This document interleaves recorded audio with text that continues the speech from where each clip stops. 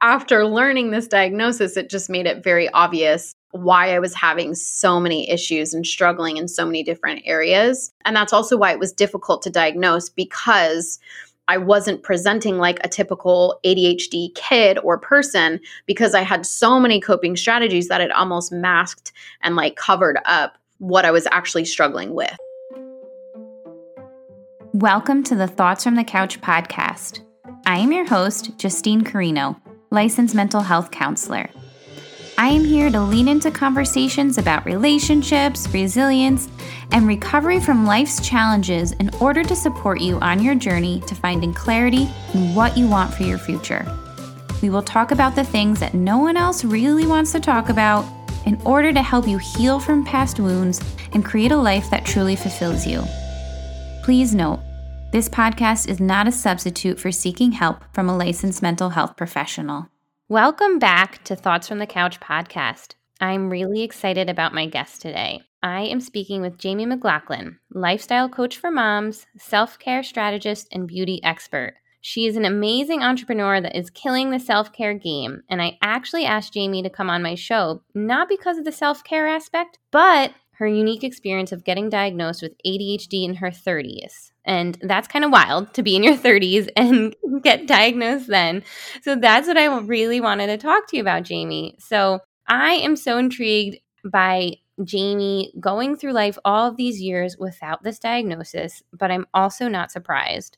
I send so many of my female clients to get tested for ADHD in their teen years and 20s because it can be really missed. It's easily missed in childhood. If you typically perform well in school, maybe you're well behaved in the school setting, and it's also more difficult to recognize symptoms of ADHD in girls than it is in boys. So I'm excited to talk to Jamie about all of this. And without further ado, let's get into it. Jamie, thank you so much for giving us your time today. Can you tell our audience a little bit about yourself and your career?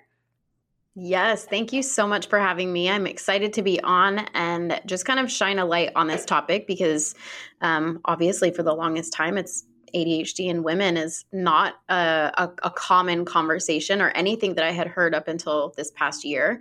So I'm excited to talk about it today. So yes, my name is Jamie McLaughlin. I run an educational platform for moms. I've got 4 kiddos and I had a baby really young. I was 19 when I got pregnant and had a baby. So I've been hustling since then. We live in Texas. And I have a podcast, I have courses, a beauty course, a self-care course, and I just really love helping women find strategic ways to learn how to care for themselves well. And it's just this really cool counterintuitive approach to changing the culture of our homes by really making sure that we are healthy and happy and stable and steady and balanced. And that's just really my focus, is to strategize with women and help them come up with different ways to take care of themselves that fits in their current season. So that's what I do. And it kind of was not rooted from me being good at all this. It was rooted from me being terrible and dismissing my needs and, playing the martyr for so long and realizing that it's just not sustainable. And, you'll hear that through my whole story that it doesn't work. Okay. I yelled at my daughter because she decided to dump an entire glass of water all over the bathroom floor on purpose while just looking me dead in the eyes. And in hindsight, it really felt like a mom fail that I reacted that way. Her spilling the water wasn't even a big deal. It didn't matter. I was just feeling really stressed out about work, getting the kids to school on time, and it was just one more thing to clean up and deal with in the morning during chaos, and it was a little overwhelming. I'm a busy working mom, and for the longest time, this was almost a daily recurrence, yelling at my kids because I was so stressed out. And it kept happening because I didn't know how to take care of myself and get the care I needed. So instead, I became drained, overbearing, and an irritable mess in the house. So now, through intentional self-care strategies and some simple techniques for anxiety and stress management that have become non-negotiables for me, I am doing more that I enjoy and stressing less. I want you to have the same relief. I want you to have more days with less mom guilt, more moments of fun and presence with your kids, and making good memories with your family. Also, more of living your life well. Join me for the Path to Peace live group program to clarify and prioritize what you truly want for yourself and your family, and learn how to slow down and say no more often to the things that don't align with you. You can learn more about the Path to Peace by clicking the link in the show notes or heading to carinocounseling.com. One thing that I really love about your messaging is you talk about self-care not just being like these fun things that moms should make time for, like having some wine with your friends or mani-pedis. You talk about it as being the hard work on yourselves, learning how to set boundaries, with people and time. I love your messaging around that because I think self-care can get really misconstrued. People use it to sell products. People convince you that you need something in addition to your life, where you talk about self-care is completely different. And I honor that and respect that so much. Thank you. I appreciate that. So before you share your story with us, I think I should clarify with our audience what ADHD is. So ADHD is attention deficit hyperactivity disorder, which is a neurological condition that interferes with a person's ability to pay attention, to focus, to exercise inhibition and impulse control. And a person with ADHD can be so inattentive or impulsive or hyperactive or all the above that their daily functioning, either at home, school, work, or all the above, is compromised. ADHD usually becomes apparent in children during preschool and the early school years. So it's pretty incredible when people get diagnosed in their adulthood. So Jamie, you must have developed such an amazing way of coping with your symptoms to compensate for your challenges. Yeah, 100%. And I think that's the hard part, is that for so long, people have looked at me as this like hyper organized and, really strong person. And not all of these strengths and these skills that I have are not things that came natural to me. They were things that I had to develop in order to survive because I was drowning every single freaking day. And so I literally had no other option. It was like a sink or swim situation where every day was survival mode. And it was like, I cannot live like this anymore. I've got to figure out a solution. I've got to be more proactive. I mean, even like I designed a planner because I literally couldn't find a planner that worked for me. And so I was like, okay, like I can't keep living this disorganized. So I'm just going to make one. And and so that's, thankfully I went that route versus kind of downhill. And I'm so grateful for whatever reason that I was able to become like a problem solving, action taking person. And I like refused to fail, but I have had so many opportunities to fail. It's comical. I'm like, do I just attract chaos? Like, what is this? But after learning this diagnosis, it just made it very obvious why I was having so many issues and struggling in so many different areas. And that's also why it was difficult to diagnose, because I wasn't presenting like a typical ADHD kid or person, because I had so many coping strategies that it almost masked and like covered up what I was actually struggling with. So it was a long road to get to this point. That makes so much sense. Like you were dealing with so much that you didn't even know you were dealing with, that you compensated for it and you worked really hard. So when this diagnosis came through, you're like, oh, this makes so much sense. Yeah, like my whole life makes sense. Yeah, in this moment, now it all makes sense in my 30s. Mm-hmm. So I figured we should start from the beginning. What led you to get tested for ADHD? Yeah, so it's kind of a long story and not very clean cut like I wish it was. But it actually, I have always struggled with, I've always been told that I was moody, rebellious, disrespectful, but yet in school, like I always got good grades. I never really had major issues. I definitely, looking back, had a lot of workarounds. I remember in high school, I would like buy my teachers Starbucks just so they would give me better grades and just so I could pass, because I couldn't comprehend it and I didn't want to be there. And I've always been that person, like the lazy genius, like what is the shortest amount of effort I can put into this with like the max amount of results? And like, I always frustrate everyone and I'm super efficient, but I've always struggled with emotions. I thought that I had, really bad PMS when I was growing up. I had a really hard relationship with my parents. We fought all the time. I moved out at midnight on my 18th birthday. I've never liked rules. It's just been hard. And then I kind of went through, I thought was like a bout of depression, but I've always felt just like this like darkness and like this level of discontent, and always felt like there was something wrong with me, or like just my life was terrible. And so I thought that it was depression, but never did anything about it because I was a single mom. I was giving birth and breastfeeding. And I was like, nope, that comes first. I'll have to deal with this after. I would just push through. It finally came to a head 3 years ago now. We had moved to Texas to be closer to family. We were living in Phoenix. My husband's from England. We had no family around. We were stressed out. Everything felt chaotic. I was running a business. He was working full time, and we just did not have any support. So we moved to Texas to be closer to my mom and my stepdad. My sisters were going to move out here. We sell our house, get rid of half our stuff, move here. A week after we moved here, my parents found out that they were getting transferred and they left.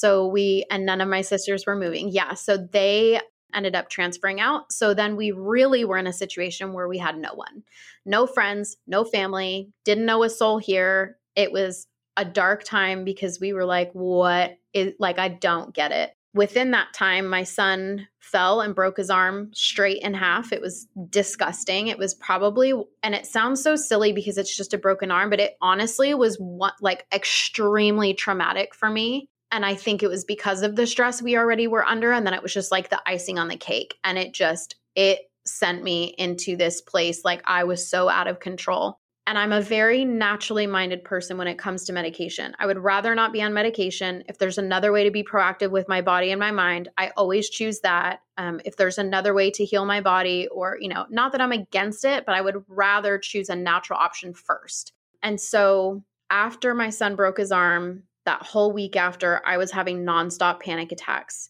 And it was hitting me so hard that I literally couldn't breathe. I couldn't even be in my own house. I kept reliving over and over and over again what that was like, him screaming, hearing his scream.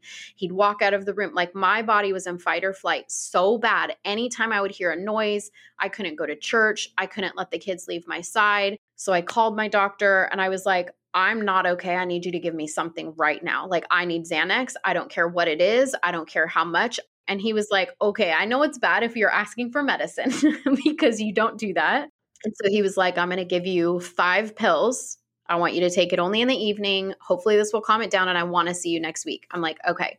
So I took them. Obviously it helped instantly. Went and saw him the next day, had like a 2-hour appointment. And he was like, have you always had anxiety? And I'm like, no, I'm not an anxious person. I don't think. But when I took the Xanax, it made me realize that, holy cow, like I actually am always functioning at like a 9. Like I've never known what calm is like. So he was like, okay, well, let's put you on long-term anxiety medication. And I was like, okay. So I left. He gave me the prescription. I filled it. And then after thinking through it, I was like, no, I'm not anxious. Like, I'm not an anxious person. I'm a ballsy person, actually. Like, I don't overthink things. I just do things. I'm not worried about a lot. And so I called him back. I'm like, I just really don't think I have anxiety.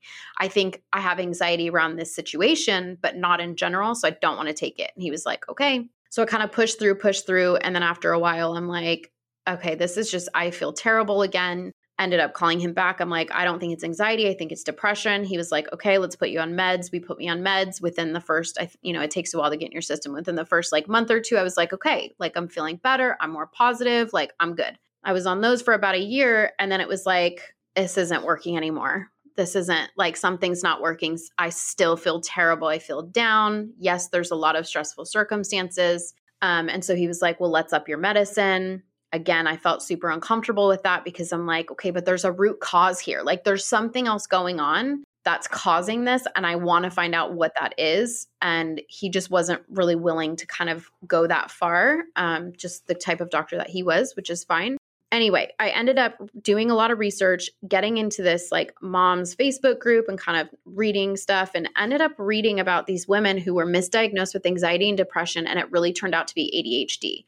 So I was like, that's so funny. Like I would never, like ADHD was never on my radar. So I started doing more research.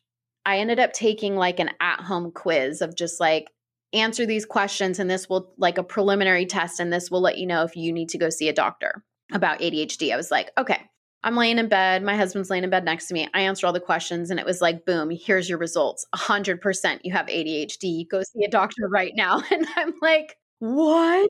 I'm like, I'm dying laughing. I'm like talking to my husband. He's dying laughing. He's like, holy crap, like this is totally you. So we start watching like TikToks about ADHD and women, and we're just dying laughing because we were like, this is me 100%. Like this is me.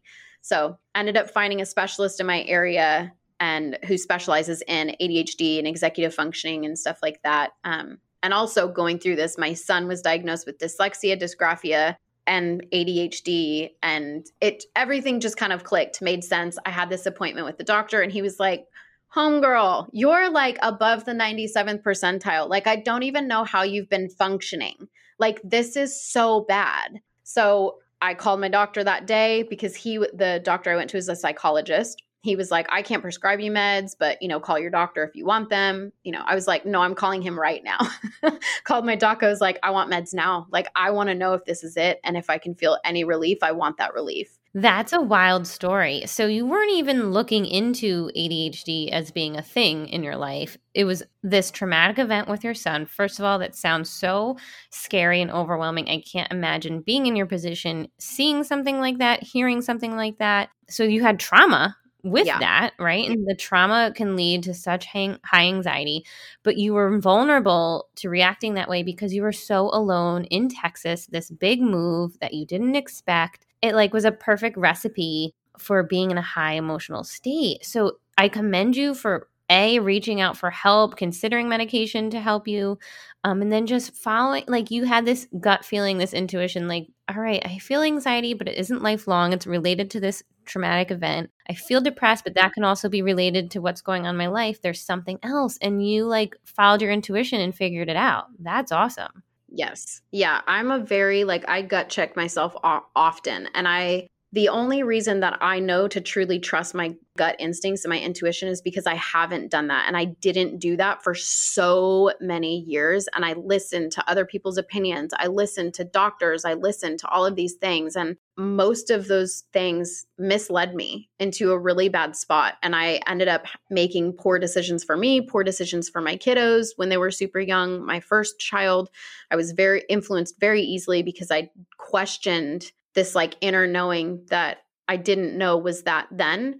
And very quickly learned that no one else feels the consequences. No one else feels my body. No one else is in my mind or my body. And their opinion, while yes, if I'm seeking wise counsel, I'm going to take that into consideration. Or if I'm seeking a counselor, if I'm seeking somebody who's gone through this, I'm going to take it into consideration. But at the end of the day, I have to trust this gut instinct that I've been given. I know my body, and I'm going to trust that knowing. And fully trusting that has given me so much healing and direction, and just helped me make some really good choices for myself. And it doesn't mean that I haven't received negativity, or I still hear people's opinions, or, when I was dealing with this ADHD diagnosis, I had friends and family that were like, no, ADHD is literally not a thing. That's just what doctors say so they can medicate kids and all, all the things. And so I very easily could have dismissed it as well based on what other people said. But like you said, I knew in my gut something was off, and I was willing to fight for an answer. I didn't care what that answer was. And I wasn't ashamed of getting a diagnosis, because for me, when you get a diagnosis or when you get specific data, that helps you know exactly how to respond and be proactive with your body. So for me, and even my doctor was laughing. He's like, not many people are this happy when they receive a diagnosis. I'm like, no, this means I'm not broken. Like, I'm not a jerk. This means that I have hope and I can help myself. So I was happy. I mean, not happy that I have it and I have to deal with it, but happy that I finally had answers. Yeah, you had answers, and it's almost validating. Like you felt Hmm. this disconnect. You're like, there's something wrong, but I can't put my finger on it. And then getting this diagnosis validates your emotions. And also, you're so right. I feel like parents today, when they hear that their kid's diagnosed with ADHD, they're like poo poo it. And they're like, oh, that's not true. Everyone's diagnosing with that. No, it's real. It's so real. And people who have it really can struggle. I always use the analogy that someone with ADHD is like riding a bike uphill, but you never get to coast downhill. Like you're constantly Hmm. pushing yourself up that hill, where the rest of us, we get to the top and then we go down the other side of the hill and we coast, and we know we're going to coast because we're like, okay, let's get through this stressful week. At the weekend, I can relax. People with ADHD that's untreated, you never get that downtime. You never get to coast downhill. You're constantly pedaling uphill. And with that pedal comes so much anxiety at times, secondary to it, depression, secondary to it.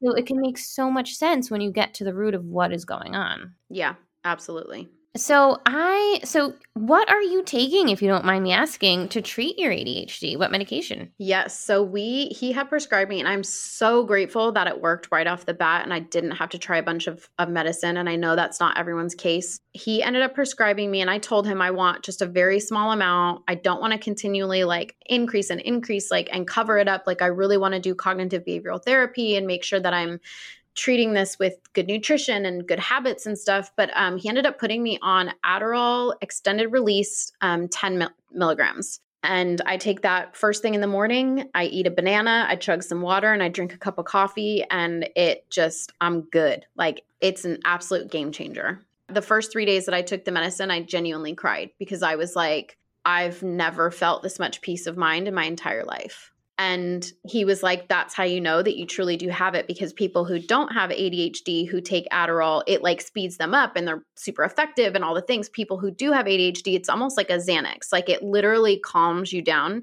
and takes you from like a 9 to like a 5 so that you're just more steady and stable. And that's exactly what I felt and what I feel every day. And it's a game changer. So many of my patients ask, like, will I get addicted to it? And I'm like, no, if your brain needs it, it's going to help you. The people that start a bad habit with it are the people that don't need it, and it speeds them up and they get this like almost like a high feeling. You see a lot of college kids abusing it. I'm like, in your case, your brain needs it. It's made for your brain. Let's try it out and see what happens. Were you afraid at all to start it? Did you have any fears about starting a medication? At that point, I was so desperate for any relief that I did not care. I think that I was more anxious to try medicine when my doctor was starting me off with anxiety and depression medication. With this one, I genuinely didn't care. I had not one fear. I was like, the benefits far outweigh any risks or concerns that I have at this point because I'm so tired of suffering. And now that I know, what's crazy is when we went over all of my symptoms, I had a short list of symptoms. But once we identified that this was ADHD, I realized how much of my struggles, my life struggles, my relationship struggles, my daily struggles, my food struggles, my emotional struggles, my work struggles, my time management skills, how much this negatively impacted my everyday life. I never knew because that was my only norm. That's all I knew in my head before. So then when I realized, okay, all of these things are actually not normal, like it's not normal to struggle this much, I was like, no, I want medicine right now. Like, I don't care. I don't care what it is. I don't care what it does. Looking at the risks and the benefits, I'm going to benefit far more from this medicine than any risk that could even touch me. And I don't have an addictive personality. So for me, that wasn't ever a concern. And I am very aware. I am very holistically minded. So again, it's not something that I'm solely depending on medication. I'm also seeking treatments in other ways and making sure my daily habits are aligning so that I'm not only surviving this, but I'm like actually thriving in it and using it, to my advantage rather than my disadvantage. So I'm already like that anyway. I felt like I could trust myself with it. For those, I guess, that are scared of becoming addicted or, first of all, don't listen to what other people say because most people who are saying that are so uneducated on the topic anyway. Listen to your doctor because they know. And especially if you have a doctor that you really trust and knows your body. Like my doctor knew how I am with medicine. So he was like, yes, I'm like, even with the Xanax, he was like, I'm going to prescribe you this Xanax. I'm only going to give you 5 at a time.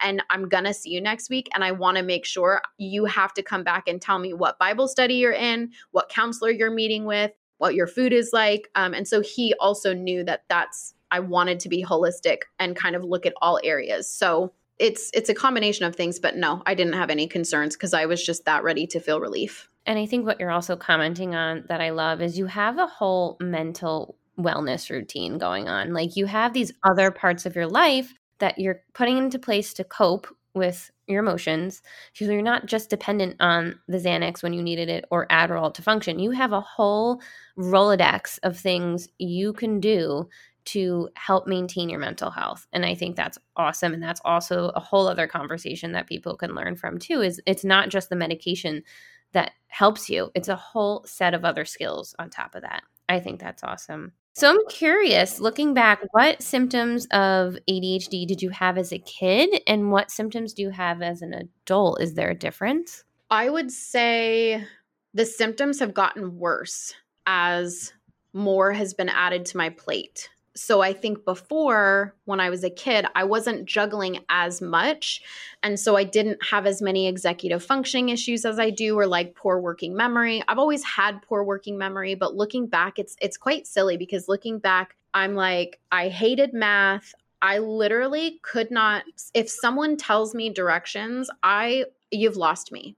Like going somewhere, directions on what to do, like anything multi-step that someone tells me, I've never been able to follow. So it makes me feel stupid. I've always felt dumb. In high school, I would get lost on campus every day. Every day I was lost. And I was at the same school all 4 years, but I was always like, oh, new class, math, crap, the schedule, what time is it? What teacher is it? What building is it? Like I was always confused. I was always overwhelmed. I was always functioning at like an 8 or a 9 on a scale of 1 to 10. My stress levels were always an 8 or a 9. I had no emotional stability. It was either high highs or low lows. I had relationship issues. I didn't get along with my parents. I lost things all the time. I locked my keys in my car multiple times a month and I would forget things. I always forgot binders at home. Everything. Looking back, I'm like, I genuinely have no idea how I survived. Like, it's so crazy. And then on top of that, I was very impulsive. So any impulse I had, I just did it, meaning an impulse with things I said, impulse with things I felt. With boys and relationships, it was like I met someone and instantly was in love with them. And I was like instantly inappropriately connected with them. And obviously they were like, hey, they were good with it, so they didn't care. And so I look back and I'm like, all of my relationships, I was like so deeply in love with these people and I had no idea who they were. This led to a teenage pregnancy because, again, I'm so impulsive and I just don't care about the consequence. I call it the case of the F-its, where I'm just like, I'll deal with it later. I'll deal with the consequences later. So very, very impulsive, not long-term thinking. And now as an adult, I look back, what I struggle with now, and it very much so is, and I'm really struggling with this recently, with executive functioning and working memory. I struggle to get my words out. I struggle to, I still have auditory processing. If you tell me something, it's in one ear and out the other. And it's not that I'm trying to not remember. It's not that I'm trying to ignore people. It's just I genuinely can't process it and keep it. And so we have to be very multi-sensory with me. So we have weekly family meetings now to cope with that, where we go over everything, go over our schedules, write it down. Not only do I have it written down on a piece of paper, but we also have it in our family shared calendar. I have to have reminders. I have an executive assistant that I use for work who updates my Asana task list and is literally like my mom because she's making sure that I'm actually completing my tasks. And so I have a very strong team around me in my work life that helps me cope. But I don't think I could keep a job. I don't think that if I were to work for someone, I would be able to keep a job because it negatively impacts me that much. because on the outside, it looks like I'm lazy, I'm forgetful, I'm ignoring, I'm dismissive, I'm rude because I interrupt, all these things. And so I always say on the outside, I don't know if I can say a-hole on here, but like on the outside, people think I'm an asshole, but on the inside, like it's not lining up. Like I genuinely have like good intentions to like love people and take care of them. But the way that I come off doesn't match what I feel on the inside. And so that's really difficult to deal with. And that's something that I've been working through with my therapist, who does cognitive behavioral therapy, and just learning different techniques and stuff to kind of help me cope with that. But none of the things that I suffered or deal with ever were on like a list of what ADHD looked like. Like I had no idea that lack of emotional regulation was on the list of how ADHD affects you. I had no idea that poor sleep habits, lack of eye contact. I struggle to make eye contact with people. I'm super awkward in social situations. I'm literally, you put me on a stage and I could talk to thousands of people all day long. I could teach. I'm like the most confident person. You put me in a small room with a small group of people doing a meet and greet with wine and appetizers, and I am an absolute idiot. I don't know how to talk. I don't know how to listen. I can't make eye contact. I'm so awkward. The whole time I'm talking to people, I'm like, make eye contact, listen to them, nod your head. Yep, nod your head so they think you're listening. But then I'm like, oh shit, I'm not listening. I didn't even hear what they said because I was so focused on making eye. And it's just like this constant, like what you said about riding a bike, there is no coasting. That's 150% how I feel. My brain never shuts down ever, even when I sleep, which is something I'm working through with this. I don't even know what she's called. She's like functional nutrition something. And she's doing all like my hormone testing and gut testing and vitamins and supplements to try to help support this. But it's a lot. Like no one understands how debilitating this is and how many ways that it affects you. And what's funny is that, I would always tell my mom this and she would like, no, everyone feels that. That's normal, whatever. And after going through this, I'm like, Mom, you have ADHD so bad too. Like it's not normal. It's normal for you because you have it. You need to go to the doctor because it's passed through families. So yeah, it's this running joke that we have. But I'm like, girl, I'm gonna pass you one of my Adderalls because you need it. Wow. So much to say, Jamie. That was amazing. You did a beautiful description of what life is like for you. So well said. And I appreciate your level of honesty and vulnerability because so many people can relate to what you're describing, but don't know how to put it into words as well as you just did. And I work with a lot of like young adults and women in their 20s. And they often fear that they won't have a successful life ahead of them because of the struggles you're describing. And I'm like, you just have to figure out what works for you. How can you have a career with this? So what would your advice be to like a 20-something girl who has been struggling with ADHD, struggling with everything you just described, and their self-esteem is so shot, they're like, I will never be successful. What would you say to that? I would say, first of all, ADHD, while it has a lot of downsides, it is such a freaking gift. I am one of the most efficient humans you'll ever meet in your life. I'm one of the best problem solvers. I can see big picture so fast. It's like my brain wires so freaking quick, and I can be I can be with someone and talk about business and I'm like, oh, here's what you need to do. Here's how you do it. Here's what you do. Here's it all laid out, which normally that would take someone weeks, if not months to put together. But because my brain sees it completely different, I'm able to problem solve better. And the best way that I can describe this, and I think, and it's so difficult because, especially when I was walking through this with my son has dyslexia, dysgraphia, ADHD, and all of these things kind of have crossover. Like they're like anxiety, depression, ADHD, trauma response, like all these things do have some like crossover. I've had a lot of trauma in my life. So again, like I'm in the process of trying to decipher like what is trauma response and can I heal that part and what is just ADHD. So I do have a lot going on in my head and in my body, which I know. But what I would say is that the way that I can describe how our brains work, which is completely different, is when you tell someone to draw a house. If you were to give someone a piece of paper and a pen and you would say, draw a house, most people would draw a house looking straight at it. Most people would draw a house like, the front of the house, 2D with a door, with windows and a roof, period. You tell me to draw a house, and it is so detailed, and it is going to be 2-story, and I'm going to have a floor plan, and I'm going to show you what that floor plan looks like and where everything fits and what the decor is going to be like. And it'll take me 2.5 seconds to instantly have that picture in my head. So I would say if you're thinking that you're not going to be successful, you're not going to be successful if you're in the wrong field. You're not going to be successful if you're trying to be like other people. You're not going to be successful if you're trying to work like other people do. You're not going to be successful if you're filled with shame and you're afraid to ask for help. Where me, I'm like, listen, I suck at follow through. I suck at steps with like multiple tasks in it.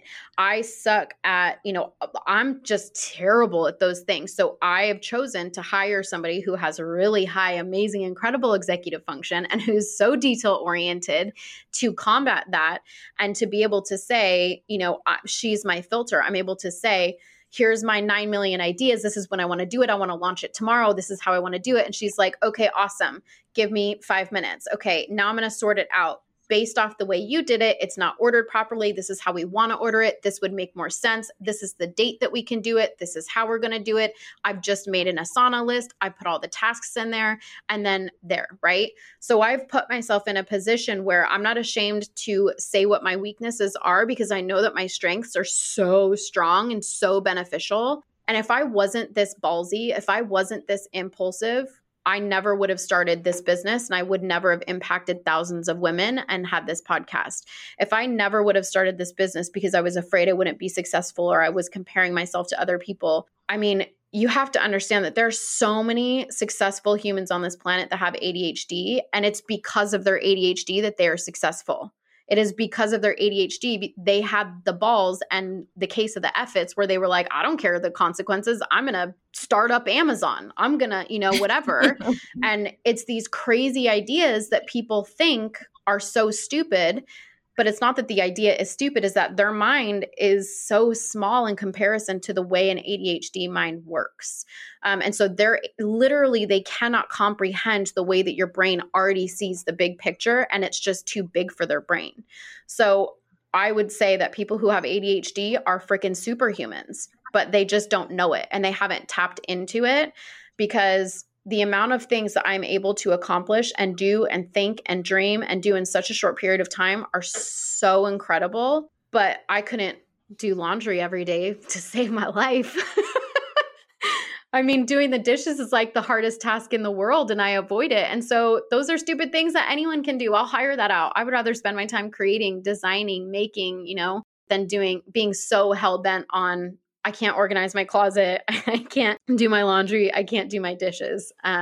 So I've leaned into my strengths and my weaknesses, knowing that everyone has them and your weaknesses aren't bad. There's ways to compensate for it. And there's people that can help for that. So use them. Yeah, you really have figured it out. You've seen where you have strong parts to yourself. You see where you have weaknesses. You've learned how to make an income, a really good income, being an entrepreneur. The level of creativity in a person with ADHD is unbelievable, incomparable. That's your strong suit. You can be creative. You create things. You are a business owner, self-employed entrepreneur. Those are your skills. And the fact that you've hired someone to be the executive functioning side of your brain is phenomenal. Yes. And she helps you carry out what you're thinking of. And there's so many women that can relate to what you're describing. You are basically saying you can do it. You can do whatever you want. You just have to know yourself and know where your weaknesses are and ask for help with those weaknesses. And then you will be successful. And you have to surround yourself with people that aren't going to judge when you ask for help. You have to, the people that I'm asking for help it's taken me time to surround myself with these people. But if you've got people around you that are making fun of you or making you feel bad for it or making you feel stupid about it, they probably shouldn't be in your circle. I want people who genuinely are not going to judge my weaknesses and who are going to fill those weaknesses. Looking back now at like your childhood, your teen years, and even adulthood, how do you think your self-esteem has been impacted by having ADHD and those symptoms that go along with it? My self-esteem on a scale of like 1 to 10 has always been like a 2. Like I've always had the worst self-esteem. And it's little things too, again, that I didn't know were ADHD until I got diagnosed, was like, Growing up, I always was like, I'm not like any of these other girls in my group. Like, I don't even understand why they're friends with me. Like, I don't look like them. I don't act like them. Like, in my mind, I think I look completely different than I do. I feel like I don't fit in anywhere. I feel like nobody likes me. I'm like so in my head all the time, just about everything. So I would say that my self-esteem has just been terrible for the longest time. And it's just now since my diagnosis that I've finally been able to step into this level of self-confidence of like, I have been judging and shaming and absolutely abusing and hating myself and my body my entire life. And that is so unfair and unkind and not productive and not helpful for anything. And it's, this has given me the freedom to love myself exactly as I am, knowing that I'm not intentionally this way. There is something that is defective in my body right now. And so just like someone who has diabetes, they're not walking around being like, oh my gosh, I'm the worst. I can't produce insulin. I suck. Everyone hates me. Like no one thinks like that, right? Like that's so stupid. Like they would never. It's like, oh, something's not right. My body's malfunctioning. I need medicine to fix it. For me, I've taken the same approach. Like something's malfunctioning. My brain is missing certain hormones. It's not firing properly or it's firing differently. And I just need to kind of readjust and learn to love myself and my body and my mind exactly as it is and find ways to help and cope. So I would say this past year has been, I've had more self-confidence and more confidence in my decision-making ability, my thought processes, trusting my gut instincts, because I have finally realized, no, I'm not this terrible person. I have something that is actually not working and I need to compensate for that. And that's okay. And like my brain is a body part, just like any other part of your body. Like it's an organ. And if something's not right, I can't will my way out of it. I can't like change, just like someone who has diabetes can't wake up and be like, make insulin today. I can't do the same. Like I actually can't will myself out of this. Like there's something defective. I don't produce the hormones. My brain is wired differently. So accepting it, knowing that, and then making the best choices I can with what I have has helped increase my confidence and my self-esteem just tenfold. It sounds like you were really hard on yourself growing up, really hard on yourself as an adult, really impacted your self-worth and your self-esteem. But when you got this diagnosis, there was a moment of acceptance of who you were, and that shifted your perspective and was a game changer for you and your self-esteem. Yeah. I almost felt so bad. And it was just the craziest thing of when I got the diagnosis, being able to it was almost like an out of body experience of like pulling myself back and looking at myself as not myself, as just like an innocent little child. And I'm like going to cry talking about it, but like feeling so bad for that little girl who just hated herself and had no one to help her and no one to tell her like, something's off. We need to help you. And it just made me so sad that I hated myself that much and beat myself up and just abused my mind and my body that much. And I didn't have all the information. I didn't have the data. And it just gave me a total 180 to just be so much kinder to myself. And also so much kinder to other people, because you have no idea what people are walking through. I didn't even know what I was walking through. And yet I still was so mean to myself and just hated myself. And it just makes me sad that I lived like that for so long, but it makes me so grateful that I don't have to live like that anymore. And I can love myself and honor myself, and not this like obsessive, like gross self-love of like, you're the best, you're amazing, but like unconditionally love and care for myself well, because I haven't done that for the past 30 years. That is so beautiful. And you are like a true role model right now for so many young girls, young women who are trying to be somebody in this world that could relate to this childhood experience of hating themselves, and hating themselves because of this diagnosis or any other diagnosis that separated them from their peers. Then you can look back in time and kind of try and heal that inner child, like hug her and be like, it's okay. You will be okay. You are okay now. Going forward, life is going to be different. Now that you have this diagnosis, you have this treatment, you're making changes for yourself. You really are such a role model for so many people. And I never understood that inner child dynamic until that point. And it literally felt like the craziest out of body experience, because it was like, oh my gosh, there's like this little girl inside of me that's just so broken and it's so sad. And to be able to like heal that and love her and support her now as an adult, I can function in a little bit more whole way. So it was crazy. It's just amazing how vulnerable you can be on this topic. I'm so thankful that you're sharing. A few more questions. I feel like you're talking about this in a way that makes me want to talk to you forever. This could be like a 3-hour interview. I have there's so many points you've brought to the table that I'm like, I want to follow up on that. I want to follow up on that.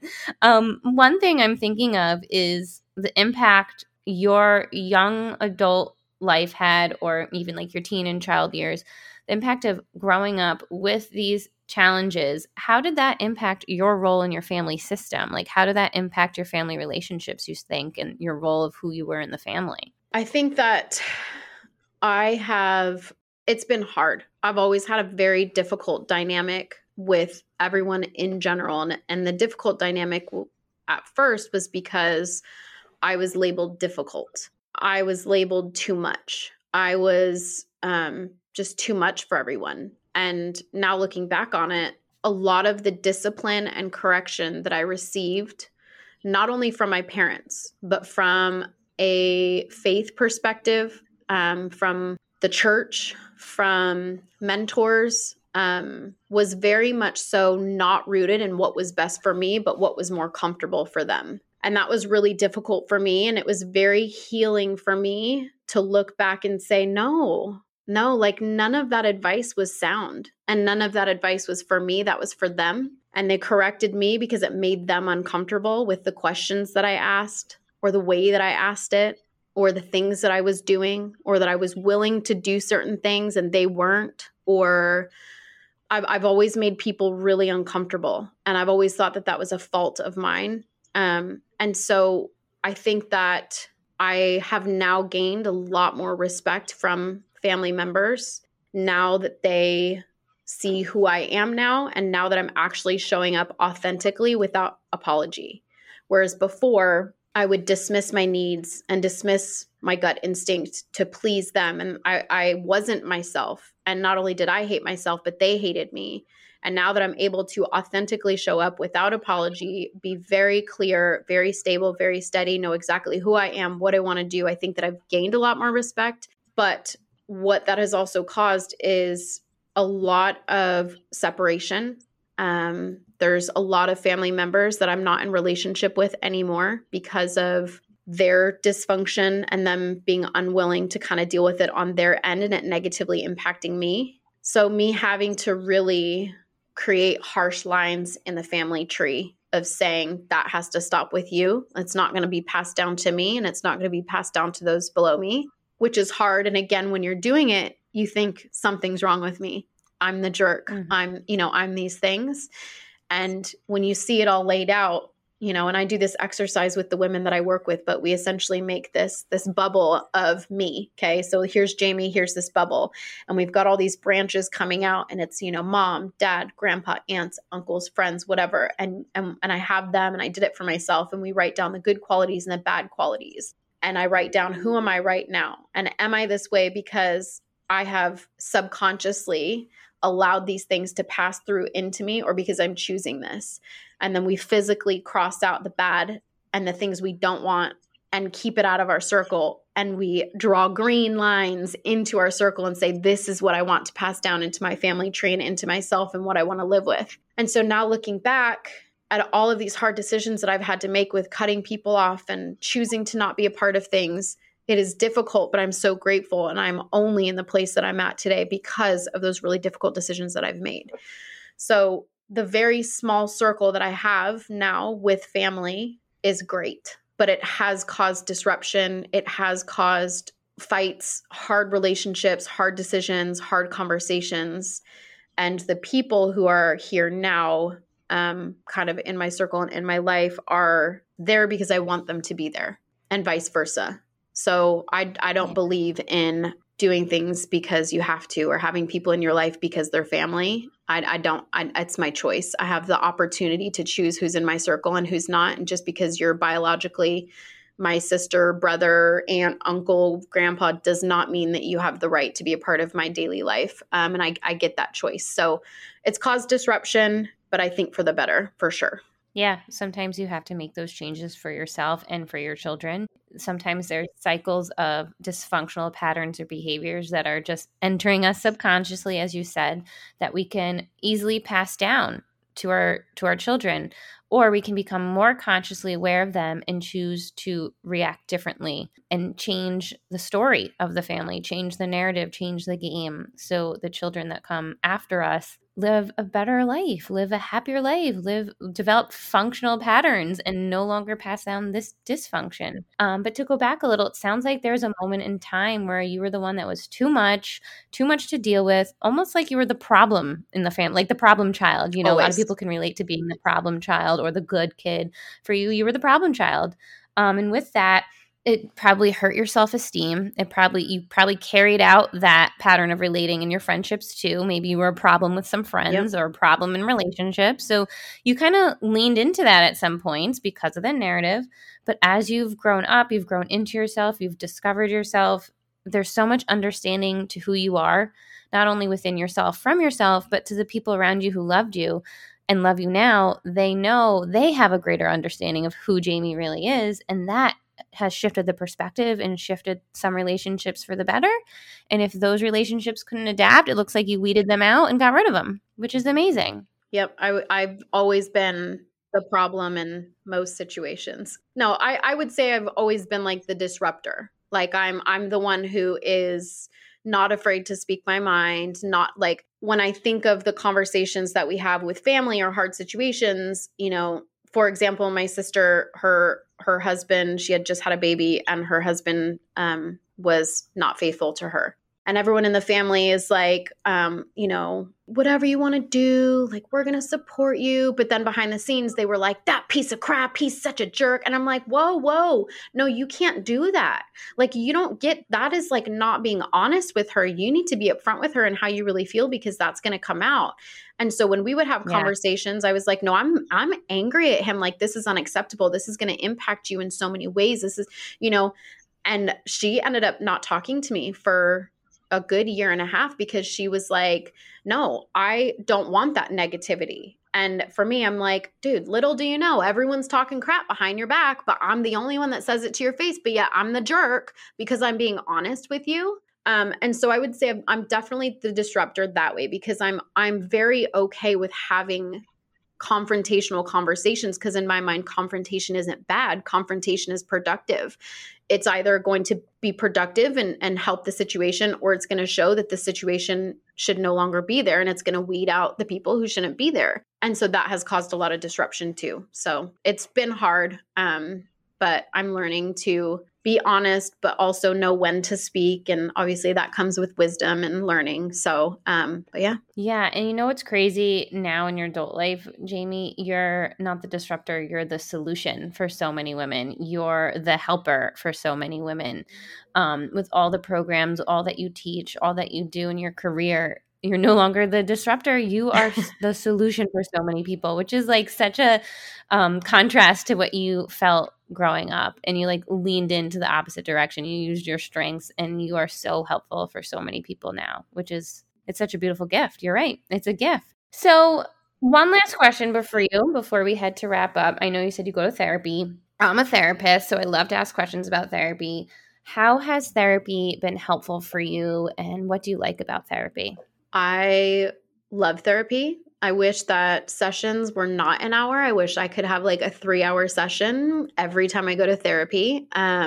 My cognitive behavioral therapist now knows that he can never book 1 hour with me, that he always has to book at least 2, because I genuinely love working through things, even when it's hard. I am a talker for sure. And I just love processing with things, you know, processing verbally with people, the right people for sure. So I would say I do different kinds. So I do cognitive behavioral therapy, which is more like problem solving focused. My cognitive behavioral therapist is really wonderful. He is so awesome about listening to the problem, my pain points. And the way that you do cognitive behavioral therapy, or the way that we do it, I don't know what everyone does, but the way that we do it is I don't see him weekly or regularly. I see him when I'm struggling. And so I see him, and I usually say, like, I'll have like 2 or 3 things that I just haven't been able to problem solve myself. And then I go to him, and then we kind of problem solve through those very specific things. So we have very specific strategies. So we're changing behaviors and the way that my mind connects and different things like that, and habits and stuff. So that's different than talk therapy, which I do as well. So when I see him, he's so good about listening to what I'm saying, validating how I feel about it, making me feel so okay about it, and then problem solving. And it's almost like I come in and I'm so emotional and I'm so upset and I'm like at a 10, and then he like anchors me down, brings me to this calm place where my executive functioning can come back because I'm not in fight or flight mode and I'm not, overly emotional. He brings me back down, centers me back, and then we're able to problem solve and think long term, which is so great. And he whiteboards things out, and I take notes the whole time, and it's just so good. So that's kind of how we do cognitive behavioral therapy. I love it. It's incredible. Talk therapy, I'm in the process of finding a trauma-informed therapist who also knows ADHD well, which has been a challenge, finding someone locally plus COVID and stuff. So I was doing talk therapy just virtually, which was just incredible. And again, I get things really quick. And once I get it. That's it. And so it just was funny because after 3 sessions with this new therapist, she was like, girl, I've got a therapist high right now. Like, oh, we've made so much progress. You don't need me. Like, you're so good. I'm like, no, I still need you. And so that is more of like I say like cognitive behavioral therapy is like acceptance and looking forward in the future. My talk therapy and life coaching that I do is reconciling my past to my current and making me feel whole again. And so that is something that I'm going to be a lot more aggressive here in the next few weeks. I finally found like I said, a counselor who's trauma informed, because I have had a lot of trauma, which I didn't even mention any of it here, but I've had a lot of trauma in my childhood, growing up, teen, young adult life. Somebody who is trauma informed, who can help work through that, and then decipher the difference between what is coming out as my trauma response, what is actually truly ADHD, how to kind of reconcile that, how to deal with it, and really kind of healing my past. So that's the therapy that I have been doing. And I genuinely wish I could go to therapy like twice a week if I could. I love that you are prioritizing your mental health. It's so important, and it's usually on the back burner for so many people. And it sounds like you make an effort to put that in your schedule. You look forward to it. You feel different after. It's just time, an hour or two to yourself, and you are changing because of it. That's amazing. It makes me so happy to hear that. I love when people share their positive experiences. So thank you for being vulnerable with that. Yeah, thank you. Jamie, this has been awesome. I cannot wait to share this with everybody. There's so many people that can relate to what you're talking about, use you as a role model, someone to look up to. I'm so grateful for your time. How can people find you and connect with you, and what services do you offer right now? Yeah, so they can go to Instagram and follow me there, which is just the Mac House Co. My website is themachouseco.com. My podcast is the Unfiltered Motherhood Podcast, where we talk about just all things mental, physical, emotional well-being with motherhood, challenges in motherhood, lots of problem solving. I've got a couple courses. I've got one course that is called the Confident Mom Method, where I help women learn to just get themselves ready every day. That's been a big game changer for me. Just getting that first domino in my day going, of just waking up, getting myself ready. It gets me out of any funk that I'm in and just helps me be so much more productive. So I teach women how to do that. Again, I was a hair and makeup artist for 14 years, so there's some fun beauty stuff in there, but it really is more about ditching the guilt of taking care of yourself and learning how to get ready efficiently, and so you feel good and confident. I have a course called Healthy Happy Mom, where we talk about all of this. I have, just lots. You can go to the website, and there's lots of freebies and lots of master classes that you can do. which is super fun. And then I do individual one-on-ones for anyone who wants one-on-one problem solving, because I'm such a good problem solver. Oh, that's awesome. I will link all of those resources in my show notes for anyone listening that's interested in connecting with you. So thank you again, Jamie. It's been an honor to hear your story. Thank you so much for having me.